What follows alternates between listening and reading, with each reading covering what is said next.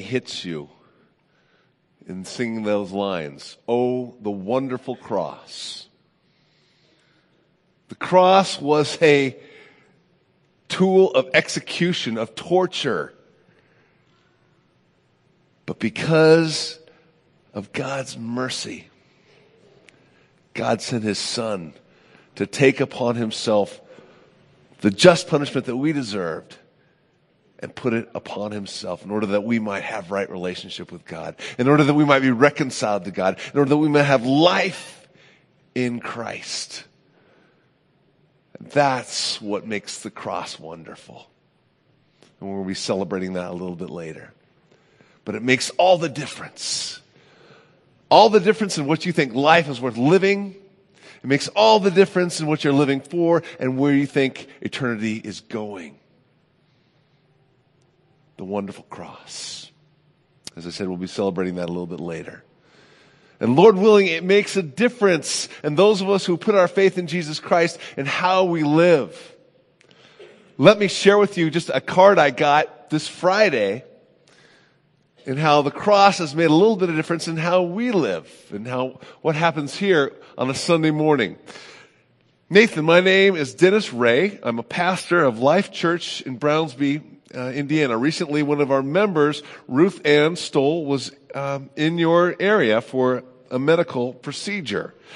During her time in Minnesota, you and your congregation reached out to her and extended her amazing hospitality, love, and care. I want to thank you for demonstrating the love of God and how he uses his body.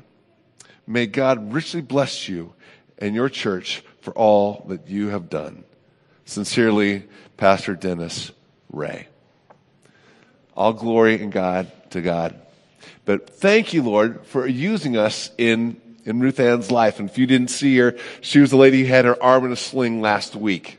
So what a cool thing to invest in that. But the thing is that Jesus said in Luke chapter 12, around verse 48, after talking about the parables of his return, he says, from everyone who much is given, much will be demanded. From one who has been entrusted with much, much more will be asked. And folks, we have been entrusted with a lot. Whether it's your wealth or your goods or something that God has entrusted you with, a building. God has entrusted us with this building. Thursday afternoon, we had Minnesota Teen Challenge graduating here. 2 young men, Cole and Jeremy, especially Jeremy, on watching his journey, his 13-month journey through this process of being weaned off, being addicted to drugs, and his life turned over to Jesus Christ. And it's so cool.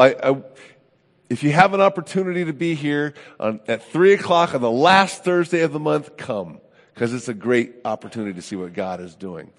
But so many of them come up to me and say, thank you so much for letting us use your building. And I say, you're welcome. It's our pleasure. What else am I going to do with my building at 3 o'clock on Thursday afternoon? It's not my building. It's the Lord's building. And what a great opportunity to use that for His glory. Oh, yes. I heard a still small voice saying, dismiss children for Children's Church. So, that's ages 4 through 1st grade, and you can be dismissed out the north door. Following Miss Schwartz. It's funny how that happens.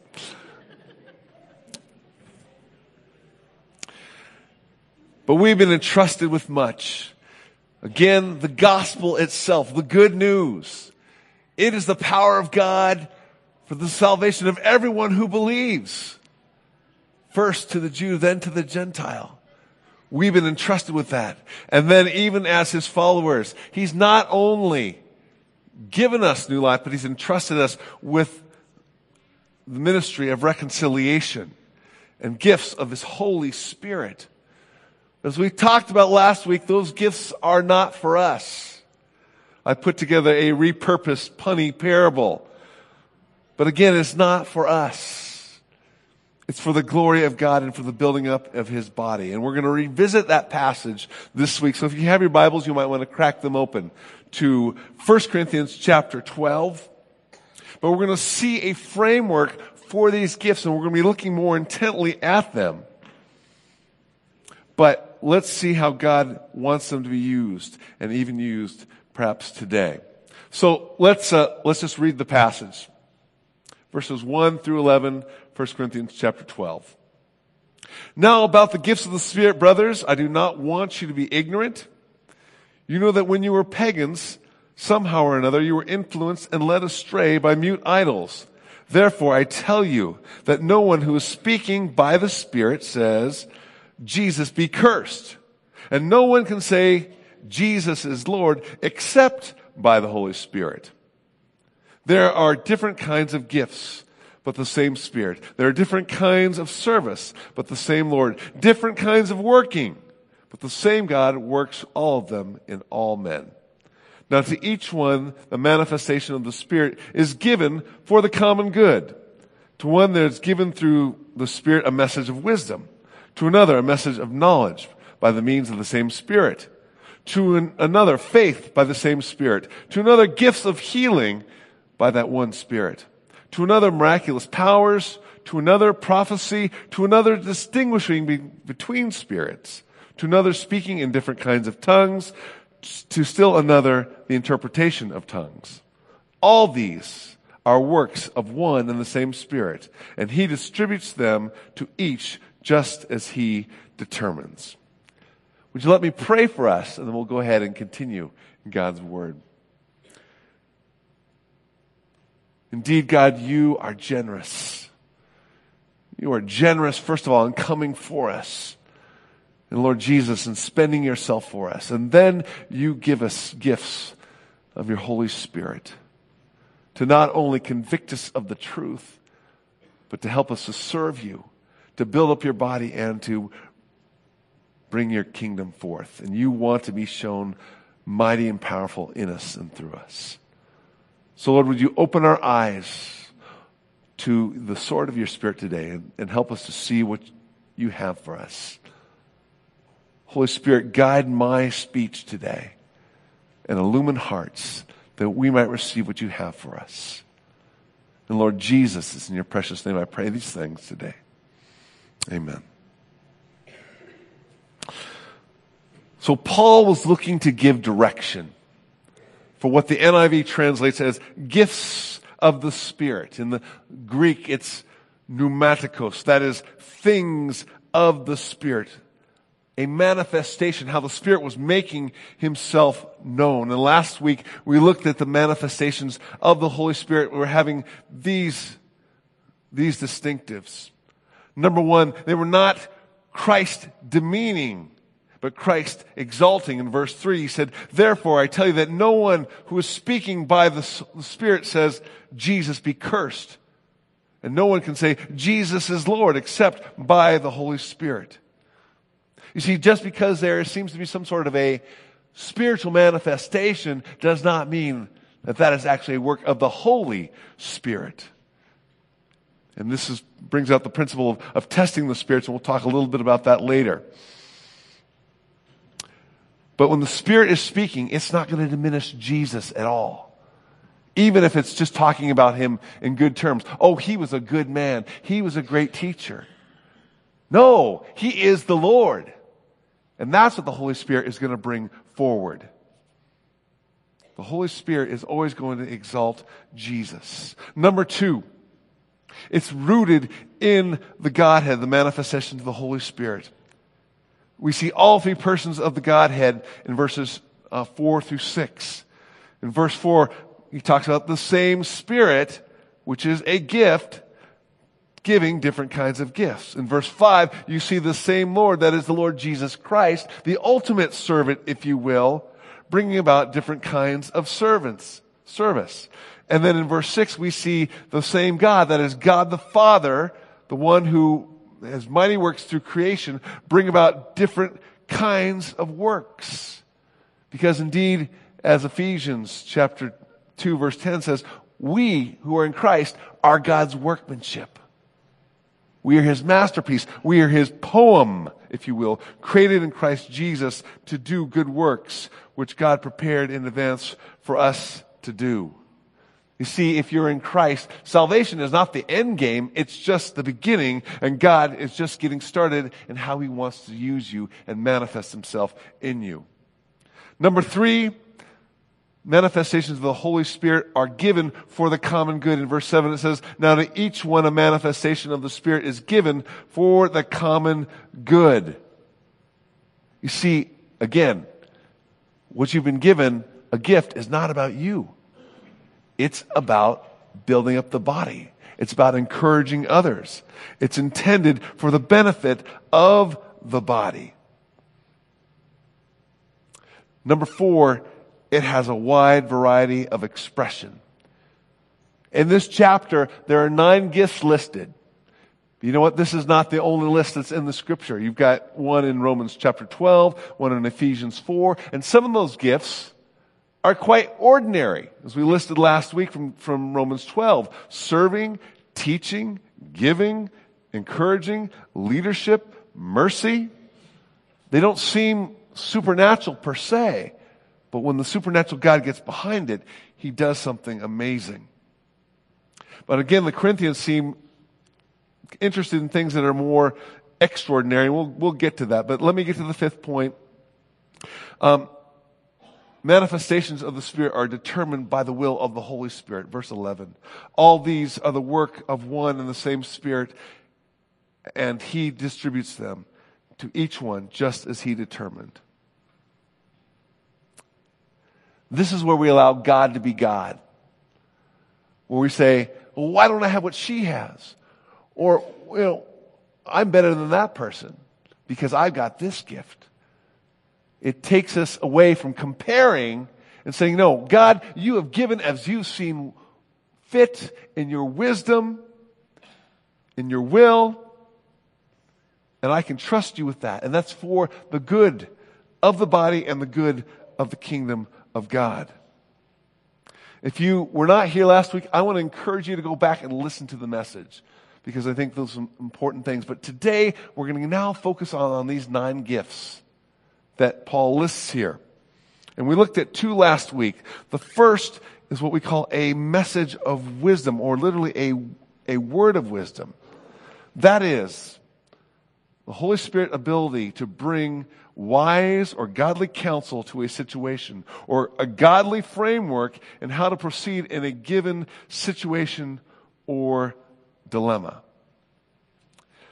Now, when we say a word of wisdom, I don't believe a word of wisdom. This is not necessarily an instant infusion of wisdom spontaneously bestowed, but wisdom revealed after being long time spent in being God's presence, in His Word, and God illumines those things by His Holy Spirit and brings the wisdom for that particular situation that needs to be addressed.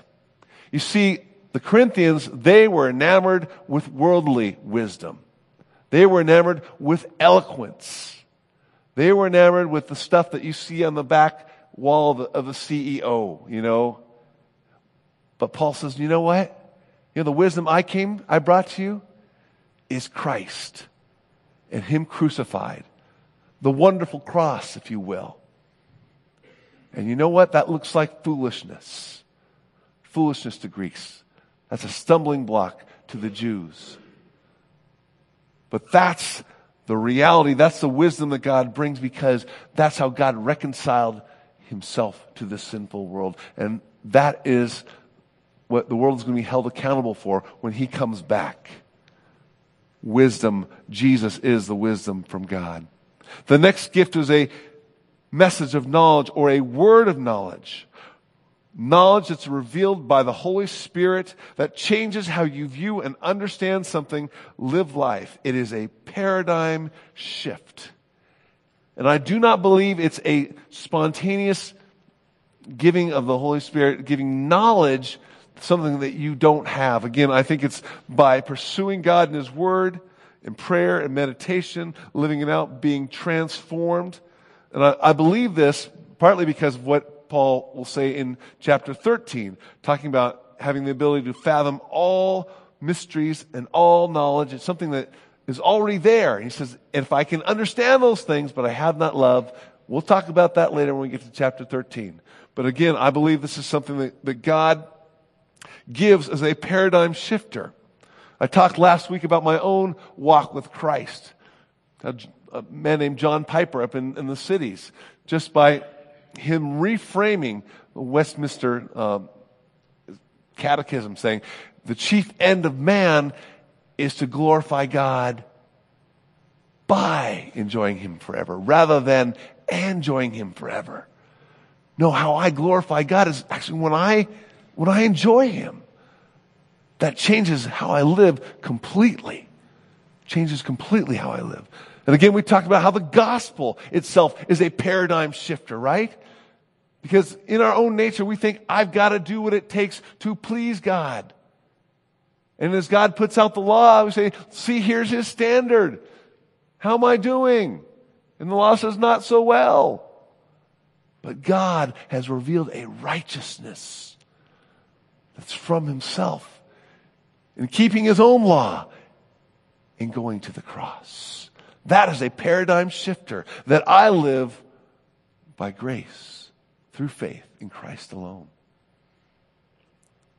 That's a paradigm shifter. Now we come to the next gift. And he says in verse 9, to another, faith by the same Spirit. And this kind of goes along with what I've already said.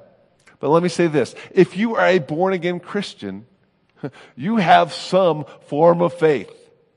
You have some form of faith because you're putting your faith in what God has done in Jesus Christ, in His death and resurrection. For by grace you've been saved through faith, that not of yourselves. It's the free gift of God. God so loved the world that He gave His one and only Son, that whosoever believes, that's a form of faith in Him, should not perish, but have everlasting life. If you are a born-again Christian, you're putting your faith in what God has done for you. So that's already a starting place for you. But I believe that the person who has this gift of faith is a person that has a Holy Spirit, outrageous, derived confidence in God that He is doing something and acting on behalf of His people. And most often it's in relation to one of His promises in His Word. Maybe something like this. Jesus' words in Mark 11, 22 and 23. Have faith in God, Jesus answered. Truly, I tell you, if anyone says to this mountain, go, throw yourself into the sea, and does not doubt in their heart, but believes that what they say will happen, it will be done for them. It will be done for them. That's a pretty broad promise, isn't it? Let me say this. Faith should be the hallmark of every Christian. Faith should be the hallmark of every Christian. The writer of Hebrews says this in chapter 11, verse 6, that without faith it is impossible to please God, because anyone who comes to Him must believe that He exists and that He rewards those who earnestly seek Him. Number 2, faith is necessary for the healthy exercise of any spiritual gift, that God is going to use it. It's there. Okay, but here's where the caution needs to come alongside, right? The caution of not making God my vending machine. Of not making God my genie. He is God, and I follow Him. And yes, He invites me into His throne room of grace to plead with Him. But He is God. And, James comments on this. He says, you know what? You don't have because you don't ask. And then when you do ask, you ask with wrong motives, so it'll be spent on your pleasures. God is saying, look, I'm about answering prayers that are about my kingdom, not necessarily about making you healthy, wealthy, and wise. Because I want to be your God. Excuse me for a second. I am sensing myself getting I'm getting dry, so just give me a second here. Thank you. But one who has faith, this gift of faith, I think he or she is not focused on how big an obstacle is, but rather how big God is. I love what Genesis chapter 18 verse 14 says when these travelers come to Abraham, who is almost 100 now, and says, hey, next year you're going to have a baby finally. The one I promised you about 25 years ago. And he laughs and he wonders. And then the traveler says, is anything too difficult for the Lord? The answer is no. Nothing is too difficult for God. That's what we were saying earlier. Our God is greater. Our God is stronger. Our God is higher than any other. We have to keep that in mind. We have to keep that in mind. And those with the gift of faith are the ones who are reminding of us this. And it's a call to action. It's a call to trust. Last Sunday afternoon, we took some girls out for a birthday party to celebrate my youngest daughter Emma's birthday. And we went to Roca, which is a rock climbing place. Okay? And so, you climb up this, this wall. It's about as tall as our peak of our ceiling. And that's great as long as you can hang on. But there's a certain point where you got to come down and you got to trust the rope. You got to trust that the rope is going to catch you. And let me tell you, I did it myself. And then there's this moment of, okay, all 250 plus pounds, give or take. Are you going to trust this rope as you come down this wall? Is God able? Is God able to take and hold? It is exercising faith. It's putting yourself in a place where God has to show up and take care of us and provide. And sometimes God even allows the circumstances to do that, where we have to trust Him. The lesson, and if you've been with me, you know this, but we preach a series about being in the wilderness. You know why God brought His people out to the wilderness? To show them that He could take care of them in the desert. Where there was no food, where there was no water, He could give that to them. He could take care of them. And sometimes God allows us to go through those times so that He can just prove that, yeah, I got you. I can take care of you. Do you have the gift of faith? Maybe you do. Maybe you don't. Maybe you need to be encouraged by someone who has that gift. But that's where we have to go as individuals. That's where we have to go as a church. I've been hesitating to talk about this, but I'm going to just real quickly. We have an obstacle in our way. It's a $13,000 deficit in our budget right now. And I don't want to make this about money, folks. It's not. But that represents an obstacle getting in our way from us doing ministry. And it is not an insurmountable obstacle. It is not, even within our own power. But it's one of those things where we can look at that, and it's in our bulletin every week. And we can get discouraged by it and go, oh man, we are really losing momentum. No, what really happened is we went into summer and some people went on vacation and forgot to give. And that's what happened. But we can get discouraged by it. No, God has called us to be salt and light. He's called us to be a people who pursue Him, who prepare people and proclaim His gospel. And God is using us and doing it through us. But we can look at this number and go, oh man, we're losing momentum. No, it's a call to us to look at that deficit and go, you know what? No. God is able, and God is able to do this through us. and to tackle this deficit. I think we should look at that as an affront to saying, you know what? God wants to move forward through us. And how God is calling you to move forward through your giving. Again, I just want to ask, do you have faith that God wants to use you, wants to use us to do that? Folks, I don't want to make it about money. I just want to make it about the kingdom and valuing that and moving forward by faith. So let's move on to the next gift.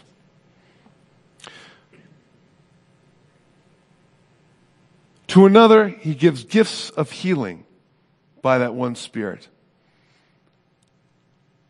By the Holy Spirit to call on the authority of Jesus to heal instantly or gradually, physically, spiritually, and mentally. Truth is, we live in a broken world. If you watch the news, you see it all the time, right? You see what's going on. Where sickness and death are a constant reality. It's a result of the fall. It's a result of our disobedience as a race against a holy God.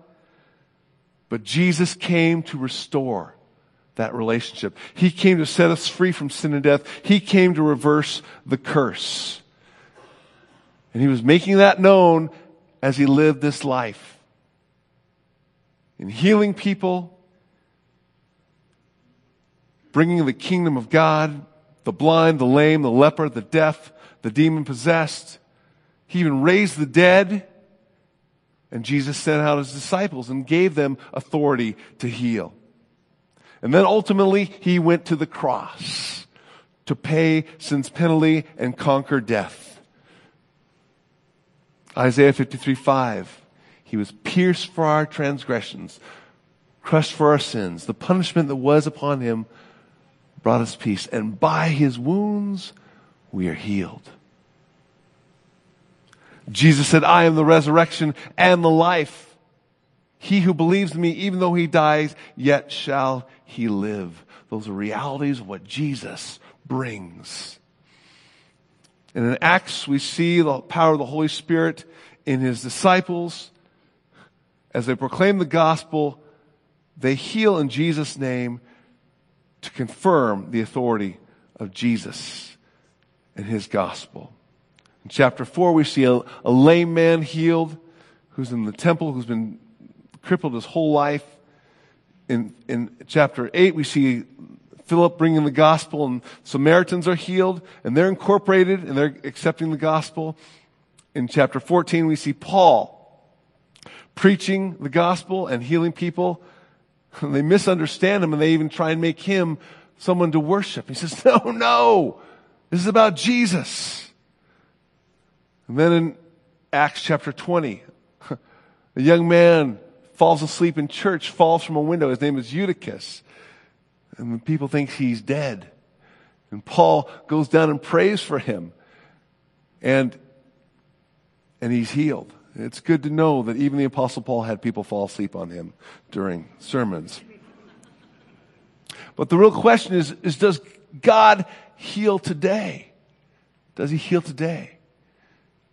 The answer is yes. We've seen it here at Berean. I remember specifically our elders praying for a man whose back was injured and he was going to the doctor and nothing was working. We prayed for him.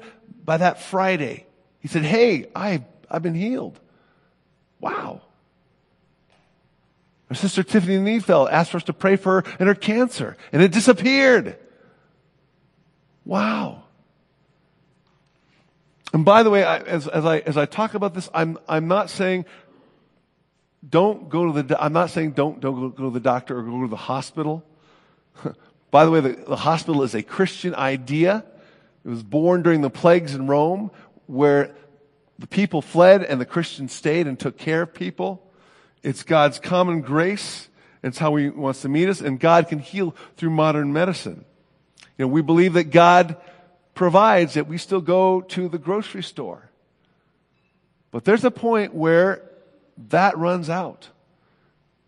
In my own family, my sister, when she was like in, I believe, second or third grade, she was terribly sick. terribly sick, just losing weight, just wasting away. And the doctors could not figure out what to do with her. And I remember the elders of our church coming and praying for her. And it just turned it around. It's like, wow. But it was God. Because God ultimately is our healer. Here's the challenges with the gift of healing, though. Someone wants to take it and exploit it. Someone wants to use it to make much of themselves, to make money for themselves. And we've all seen it. And you know what? If you're looking for that person, you can tell because they're oftentimes, again, trying to make much of themselves and trying to use it for money. There's also the other risk of this. The well-meaning Christian who prays for somebody and they're not healed and they turn around and turn it on them and says, you don't have enough faith. That's abusive and weaponizing that as well. There's also a misunderstanding of this gift. If someone has the gift of healing, it's not necessarily a 100% guarantee. As I look at the New Testament, besides Jesus, the person that healed the most was the Apostle Paul himself. We see it's like it's readily available to him. And yet at certain moments, there are those who he's close to and they're sick. And I'm sure he prayed for them and it's not happening. Epaphroditus almost dies in Philippi. He says, I was spared sorrow upon sorrow. And another man named Trophimus, who was left in Miletus, he wasn't healed right away. Paul had to move on, and he didn't wait for him. So it's not a 100% guarantee. It's a misunderstanding of this gift. And Paul, even in his own experience, had a thorn in the flesh. So look, I sought the Lord 3 times, and he said no. And that's a hard thing to face sometimes, right? When you're praying for something you think is good, you think it's right, and God says no. And that's difficult. That was true for the Apostle Paul himself. True for a woman named Fanny Crosby, who wrote the hymn Blessed Assurance. She, by a doctor's error, became blind at a young age. True for Johnny Erickson Tata, who's gone to some healing crusades and they ignored her. But God has said, my grace is sufficient for you. And my power is perfected in your weakness. I'm going to even use your weakness to show myself powerful. Because Johnny Erickson Tata has a ministry to people that someone like me would never have. I'm getting older, but I got all my limbs. I'm not in a wheelchair. But let me tell you, the Lord uses Johnny in a way that I can never be used. But here's the thing also. This life is not intended for the ultimate healing. Here's something that's kind of interesting. Jesus raised Lazarus from the dead, right? And then Lazarus had to die again. He got old. He died again. This world is not the ultimate good, the ultimate reality. We're not trying to beat death on this side of heaven. Jesus has already done it, and it's going to be done in the resurrection. By the way, that's where chapter 15 is going. There's a connection here, and it's glorious. It's glorious. God wants to be glorified in healing, but that's not the ultimate healing. It is indeed when He returns. We're living in the tension of the now, but not yet. Let me go on. 10, to another, miraculous powers, literally works of power by the Holy Spirit to do something that you're not able to do in your own strength. And I think Paul including this is it's just kind of a catch-all of like, well, and the other things, I mean, healing in itself is miraculous. But this is a catch-all of other things. Like Peter pronouncing judgment on Ananias and Sapphira when they tried to lie to the church.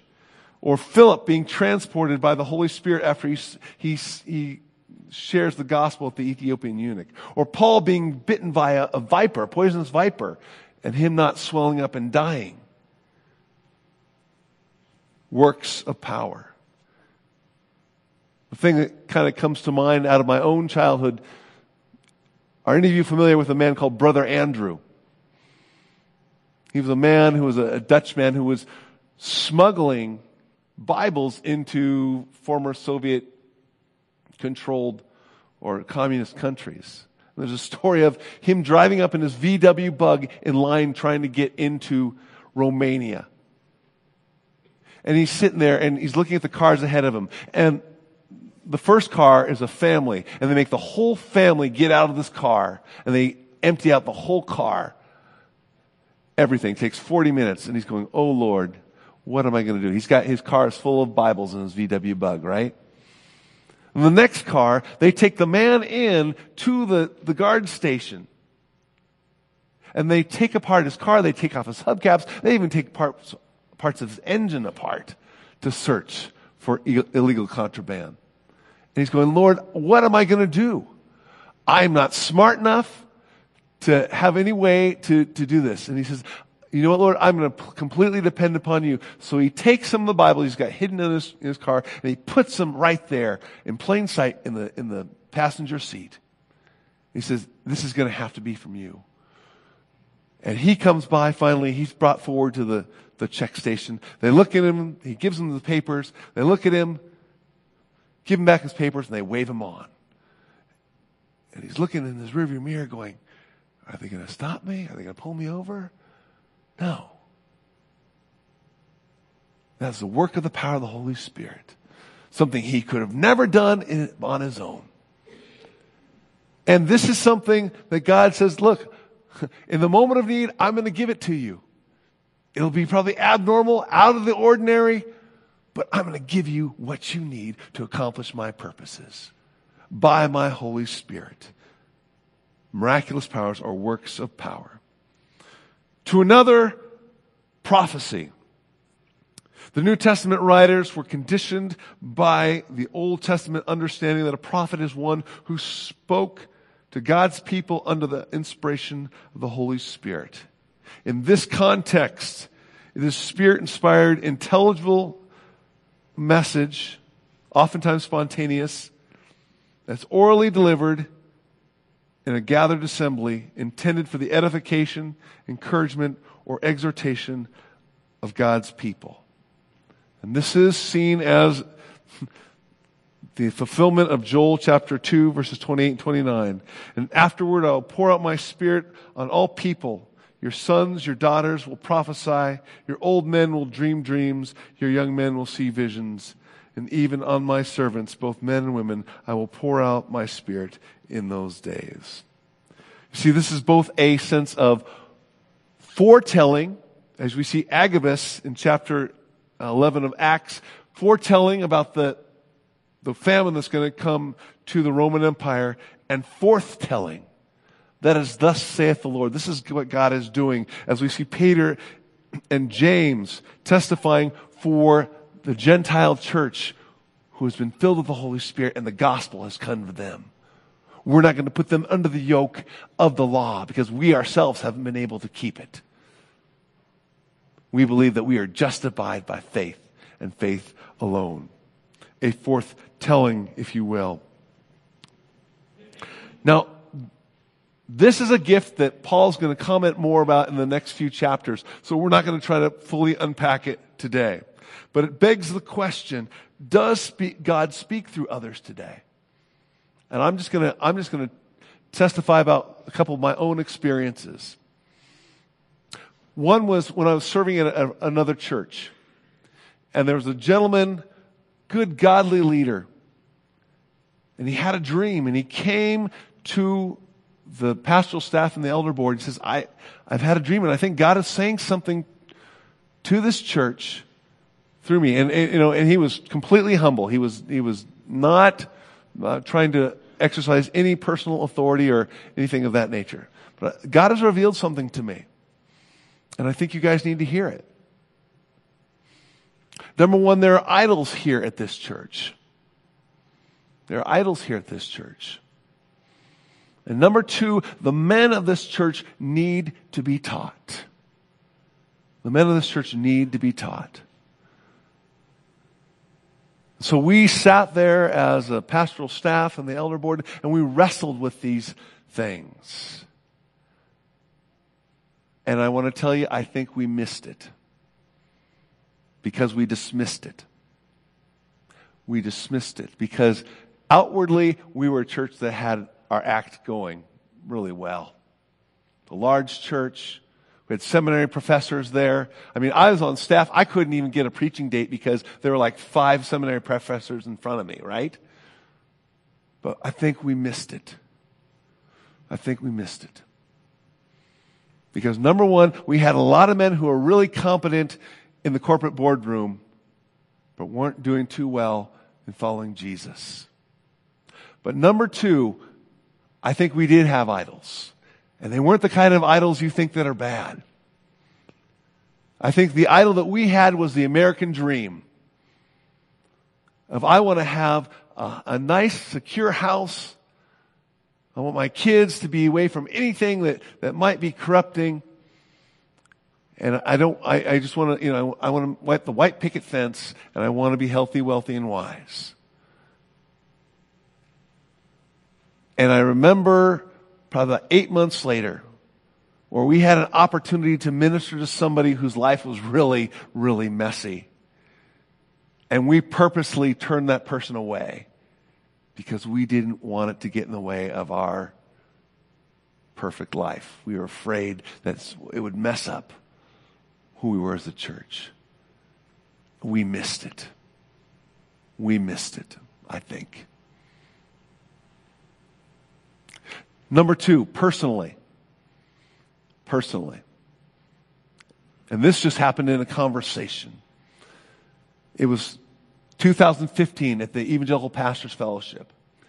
I was talking with one of the pastors, and he was asking about my dad, who his cancer had reflared again, up again. And we were talking about this, and this gentleman understood what it was like to live in a town far away from your family. And I told him about what was going on. He asked me how old my parents were. And I told him, and he said to me this. He said, spend as much time as possible as you can with them. And it was like God just shot an arrow through my heart. I mean, it was like God was saying, Nathan, I've got something for you, and you need to listen here. And so, I mean, just that afternoon, I started planning like, man, spring break is coming up. Maybe I need to figure out a way to get out to see my parents in California. But the very next day, my father had his heart attack. And I understood exactly what God was saying. And I'll tell you, it's hard for a pastor to leave his church, especially on the weekend when he knows he's going to preach. But I was able to preach that morning, get kind of some things organized with some I'm blessed with men who can teach and preach here. But I knew I had to go. I knew God was saying, you got so much time, go. And if you know the story, my dad passed away about a month later. But here's my point. I think God was speaking to me. He was speaking to me through somebody else. And he used that as a lightning rod. Is that prophecy? I don't know. But I'm pretty sure that God was speaking to me at that moment. The thing about prophecy, though, is this. Someone says, God is saying this to me about you. And you kind of go, really? And that's been abused. That has been abused, right? Again, we've determined that someone speaking by the Holy Spirit is not going to mean Jesus. We know it's not going to be counter to Scripture. But God in His wisdom equips His body with one who's gifted to verify what's going on. To one another is distinguishing between spirits. And this is where it gets back to testing the spirits. That is a spirit-inspired ability to discern the source of the Spirit behind a prophetic utterance. And this is out of 1 John chapter 4, verse 1. Dear friends, do not believe every spirit, but test the spirits to see whether they are from God, because many a false prophet have gone out into the world. Is this from the Holy Spirit? Is this from the enemy? Is this indigestion? Where is the source of this? Paul will say in Thessalonians 5:20 and 21, do not treat prophecies with contempt, but test them. Test them all. Hold on to what is good. Reject every kind of evil.